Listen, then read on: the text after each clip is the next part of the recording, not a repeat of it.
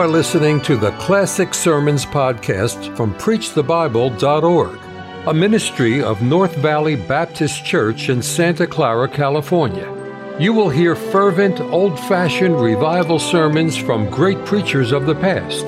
It is our desire that you will be helped by this gospel message. Turn please in your Bibles to Amos chapter 6. Amos chapter 6 in the message for this evening on boudoir or battlefield. Now in Amos chapter 6 and verse 1, Woe to them that are eased in Zion and trust in the mountain of Samaria, which are named chief of the nations, to whom the house of Israel came. Amos 6:1. And come on down to verse 3, if you will. Ye that put away the evil day and cause the seed of violence to come near, that lie upon beds of ivory, and stretch themselves upon their couches, and eat the lambs out of the flocks, and the calves out of the midst of the stall, that chant to the sound of the viol, and invent to themselves instruments of music like David, that drink wine in bowls, and anoint themselves with the chief ointments, but they are not grieved for the affliction of Joseph. I think if you read this portion rather carefully, here in Amos chapter 6, you'll find the background for the message I give tonight on boudoir or battlefield. I think you'll understand it as we read these verses. Now some additional verses, just listen to them carefully. Think not that I'm come to send peace on earth. I came not to send peace, but a sword. That's found in Matthew 10:34. Finally, my brethren, be strong in the Lord, in the power of His might.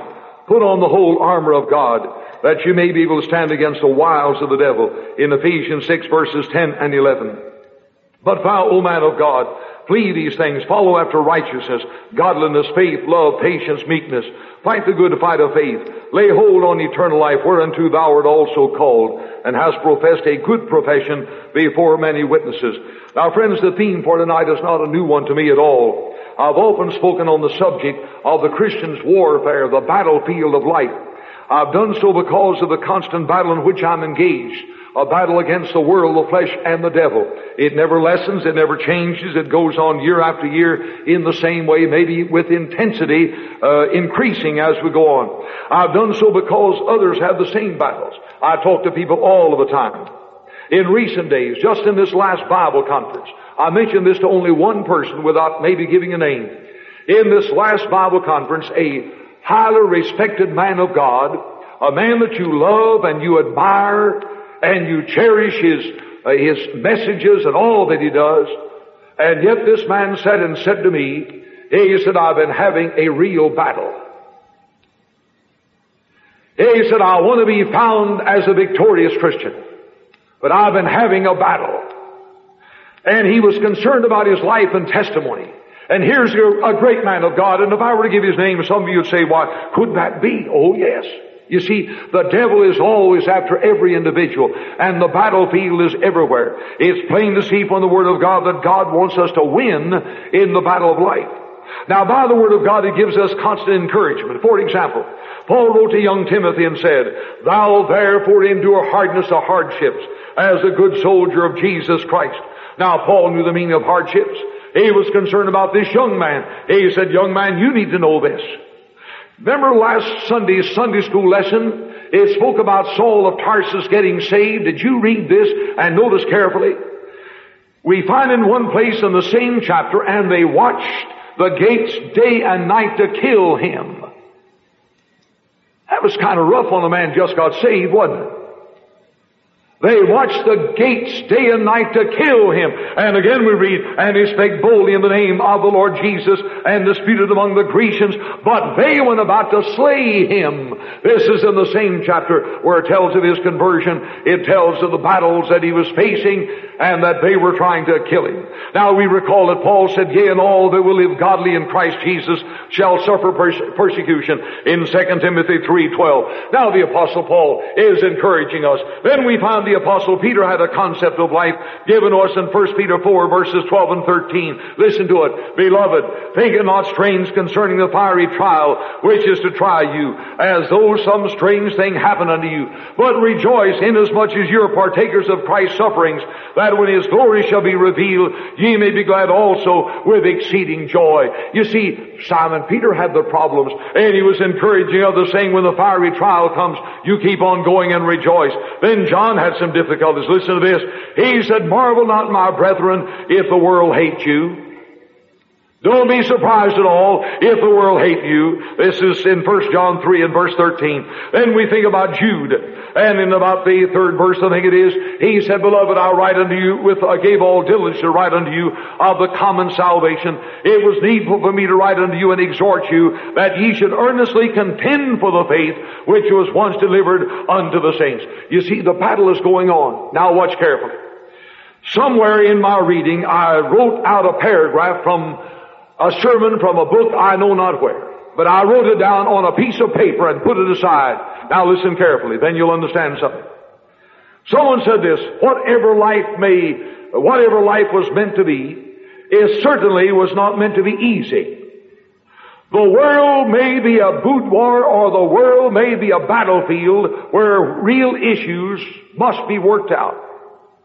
But it is certainly not a limousine in which we're whisked along forever in comfortable irresponsibility. Now that's where I got the little theme of boudoir or battlefield. He said the world may be many things, but it's certainly not going to be as a boudoir, a place of ease, or a limousine in which we're whisked along with comfortable irresponsibility.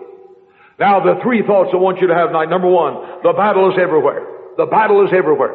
In churches, in schools, in homes, in businesses, in nations. It began in the courts of heaven. It came down to this earth. It spread every spot upon the earth. It's everywhere. Now, Satan seeks the damnation of souls. He's trying to damn men and send them into hell.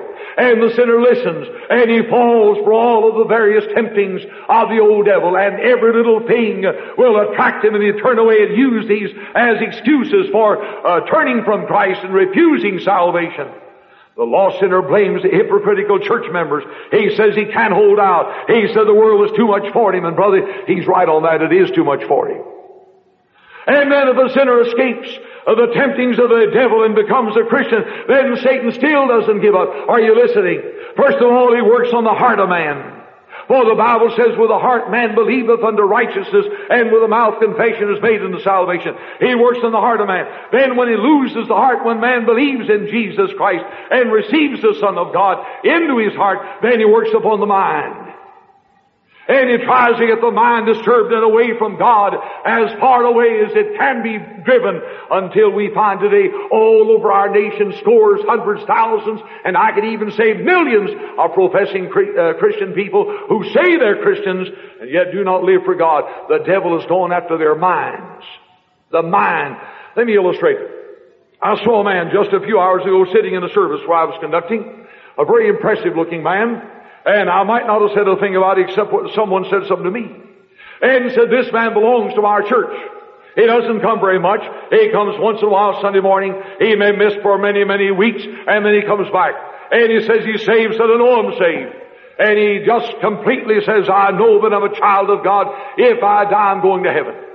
But he said, I've got 7 years, that's all. In 7 years, I have my fortune made. In 7 years, I'll have enough money I can retire. He's not an old man now. He said, in 7 years, I can retire with everything that I want for the rest of my days. Now he's doing nothing for God. He comes to church once every 3 or 4 months. His family doesn't come. He spends his time in some pursuits, not always business, but in many different ways. And he feels like, well, I'm justified. But in 7 years' time, he said, I have my fortune made. I have enough to last for the rest of my days. My dear friend, that poor fellow may be reduced to abject poverty. Did you know that? He may come to have nothing at all. He may discover that what he's making now can fade away in a moment's time. A depression may come. Stocks may fail. Anything can happen, and he's out of the business, and he's going on his way. Are you listening, Christian?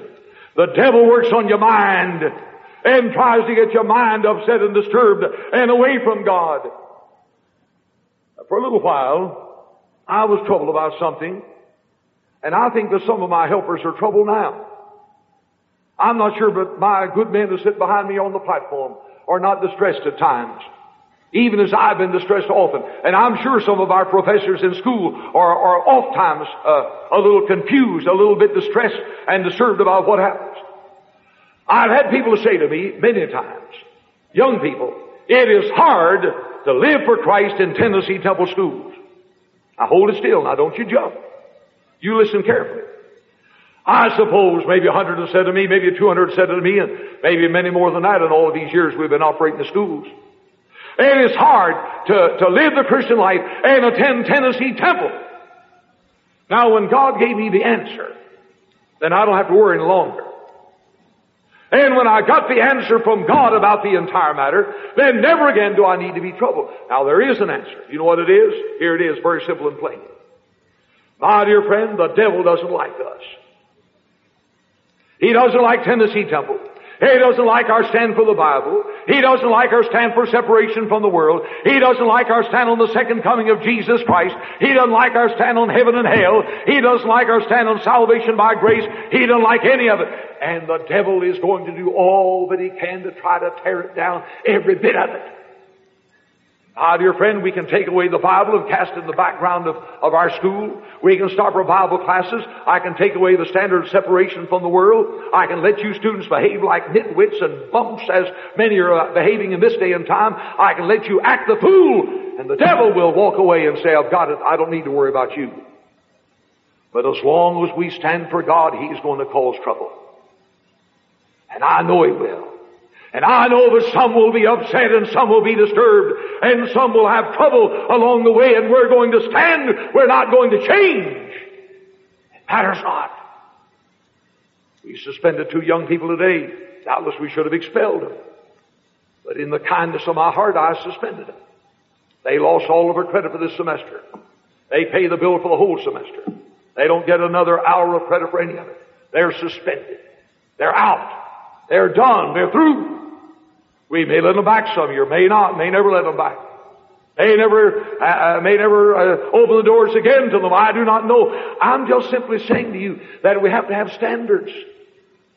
These young men engaged in something that is entirely contrary to everything we believe and against all we stand for in Tennessee Temple. It was wrong, sinful, wicked, satanic, and had to be handled. And we did handle it. Now that's not pleasant. I told one of the young men, I said, son, don't you get a wrong idea. I'm not mad. I'm not mad a bit. I'm just hurt. And I said, I'm not mad at you. I'm not mad at your friend. I'm just simply hurt. I'm hurt because of what you've done to our almost 1,900 young people in Tennessee Temple schools. I'm hurt because of what you've done to the name of our schools in this place. And the devil got hold of you and led you 2 young men into the wrong thing. And you went on with it. The devil began to lead you astray. Oh, my dear friends, Satan never stops. And Satan will fight a school like ours. He'll fight a church like ours. And when this church stands for separation from the world, when this church stands for soul winning, when this church stands for the great fundamentals, then the devil's going to fight this church. He'll fight it on the outside, fight it on the inside. He'll stir up church people around us. He'll stir up pastors around us. He'll stir up anybody that he can just to stir up strife. Why? Because of our position, because of our stand for the things of God. Some of you may have read this, and I think this is so good. I don't usually just copy things out of papers and read them in this way, but a fine graduate of Tennessee Temple wrote this a few days ago. It was in one of the papers. Some of you have seen it or you will see it. Here's what it said, I quote. After my retirement from the Navy, I entered Tennessee Temple College as a 38-year-old freshman, and much to my amazement, I soon found that it was harder to live for Christ as a Christian school than anywhere else. That's back to what I said a moment ago. The devil works on us. You see, Satan is working after the Christian school, the dedicated school. Satan is working after the church that stands for something. If we didn't have any position, any stand, he'd leave us alone, go on his way. Wouldn't make any difference to him. He'd control us anyway. But he said, I found it was hard. The easiest place to backslide is in the fervent atmosphere. of a fundamental Christian school. It is so easy to get caught up in the mechanics of classroom Bible study and neglect the daily searching that brings warmth and zeal to our soul. Then this man went on to describe ways whereby you can be victorious, young people. He said, if you will discipline your life, discipline. This is what he said, discipline. Then he mentioned the word devotion, and the third word was duty. I like that. Discipline, devotion, and duty, and he began to talk about these three things. Then he came down to the last two paragraphs of his article, and here's what he said. Now that I have graduated from the college and am serving the Lord as a superintendent of a rescue mission, I have found that it's just as difficult to live for the Lord Jesus Christ. It was difficult to let my light shine in the service. He was in the Navy, in a Christian school, but the mission offers just as much opposition to dedication. That's where he's working now. Listen again. Where is the hardest place in the world to live for Christ? For me, it is in the Trinity Rescue Mission. But for you, it is where you're serving the Lord at the present time. Why? Because it is where you are right now. The most difficult place to live for Christ is the particular situation in which we find ourselves at the present time. It has always been that way and will never change. He's right. And if you live for God, you'll have it. And the battlefield will be all around you. The battle will rage night and day, and you'll wonder where you're going. You'll be confused sometime. You'll say, I'm giving up, I'm tired, I'm quitting, I'm giving it all up, and I'm throwing it away. I cannot go on. But my dear friend, if you have the Spirit of our Savior, if you know your Bible, then you'll begin to say, I'm going to live for Jesus Christ, whatever the cost may be. The battlefield is everywhere. It's all around us. Church and school, in every place, in the home, in the business. It's in the church. Some people criticize Highland Park. I let them criticize. It never disturbs me. It never does. Oh, I don't like it. I'm not going to be dishonest about the matter. I don't like it. But it doesn't disturb me to make me want to quit or anything. It makes me want to redouble my efforts and serve God better.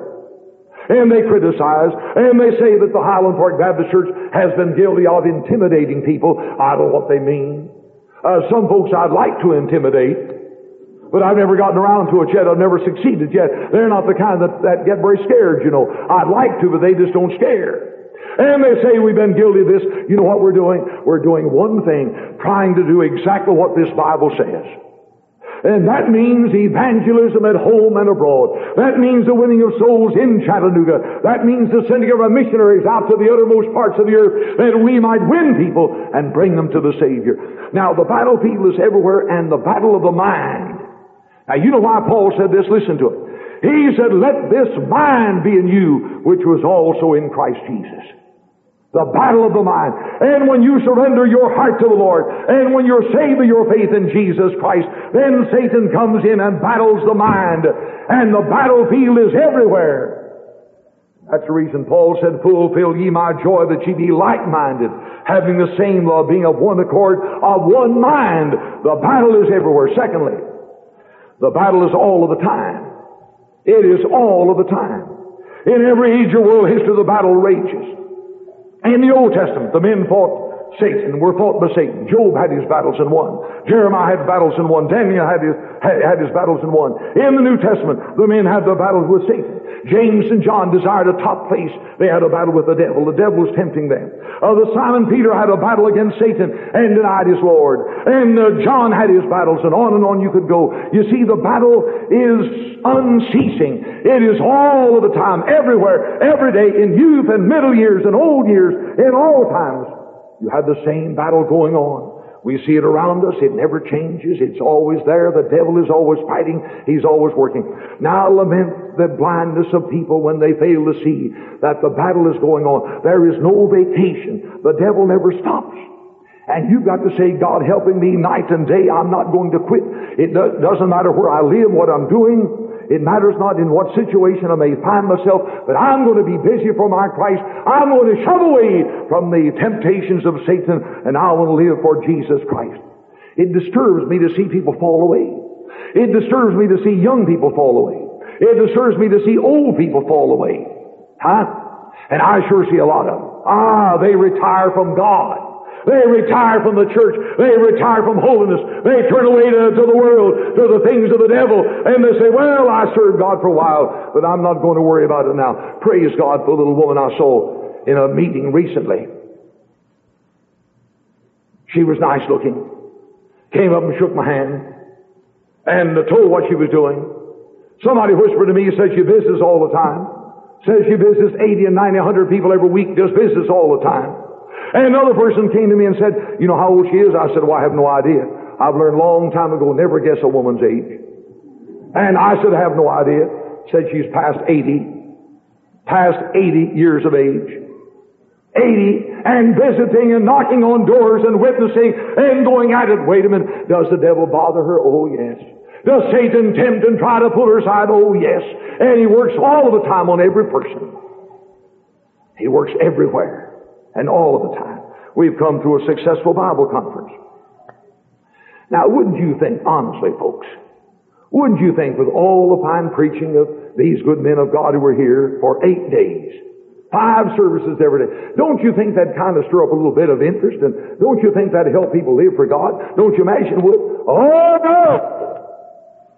My dear friend, we've had more trouble in the last 3 days than we've had in the last 6 months. Did you know that? We've had more trouble around here in the last 3 days than we had in 6 months before that. Why? As soon as God begins working on the hearts of the people, that's when the devil walks in. And Satan will try to tear down and tear away.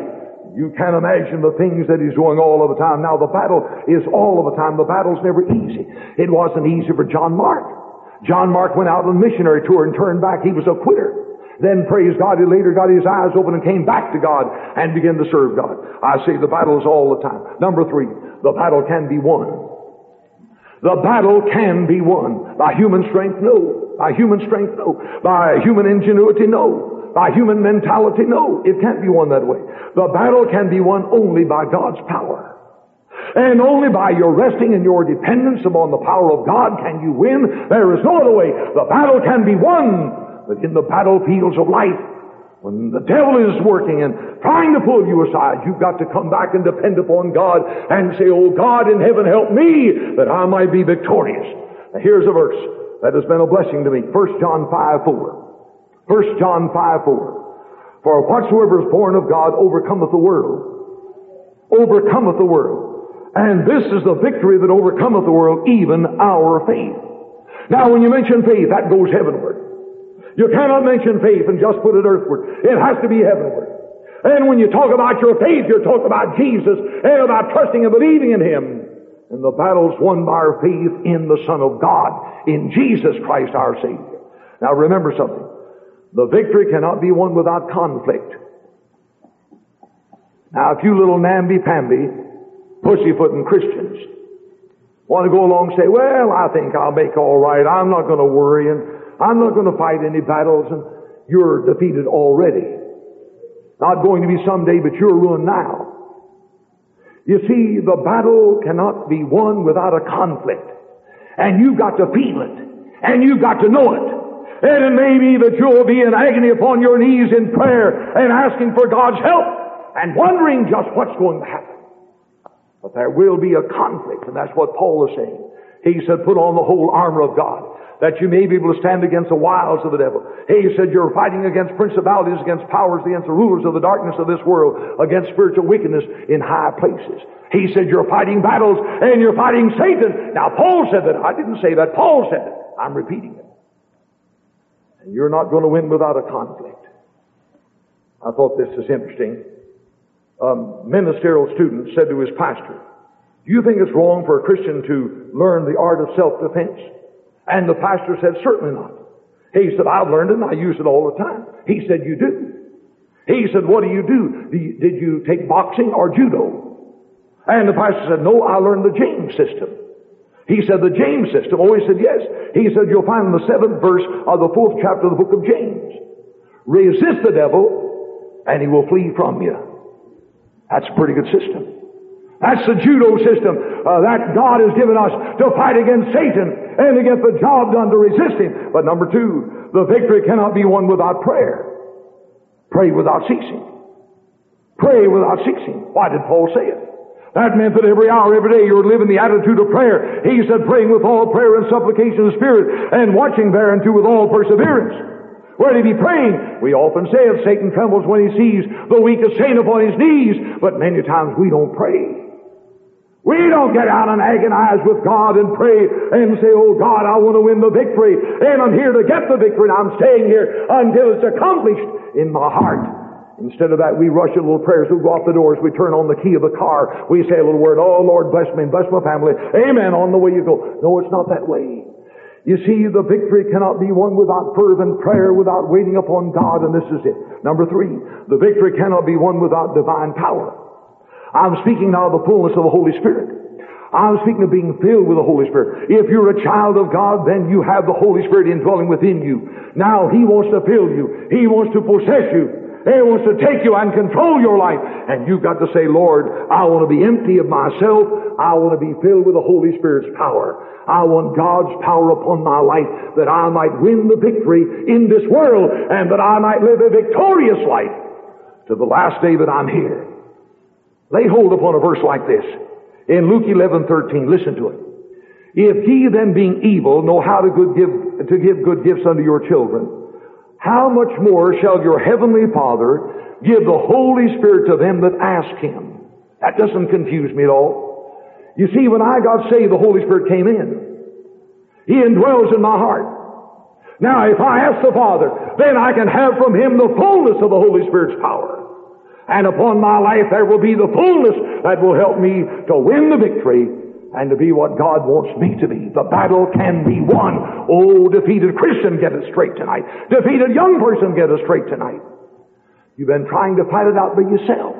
You've been trying to reason it out by your own little weak mind without depending upon God, without the mind of Christ in you, without letting Christ control you. The victorious Christian is a man of saving faith, a man of trusting heart, a man of inner power, a man of determined action. To say the victorious Christian. Step number 1, believe in the Lord Jesus Christ and thou shalt be saved. Receive Him tonight. But as many as received Him, to them gave He power to become the sons of God, even to them that believe on His name. Believe on Jesus tonight. Believe on Christ tonight. And begin to live the victorious life. The first step is salvation. The second step is to make Christ the Lord and Master of your life. The Lord and Master of your life. The Bible speaks plain about some Christians who failed, about some baby Christians, about some who were named like Demas, who turned away. You see, that's the Bible teaching. The Bible's fair. And some have not made Christ the Lord and Master. And though you may be saved, you're not a victorious Christian unless you let God take over and control and direct that life of yours. God bless you. Let's pray. Now I want to ask you something. Number 1, are you saved? I want no one leaving the building unless you're sick until the service comes to an end.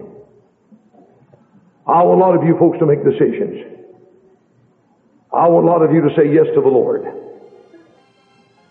This is a battlefield. Praise God, we have the Lord with us. The Bible says if God be for us, then who can be against us?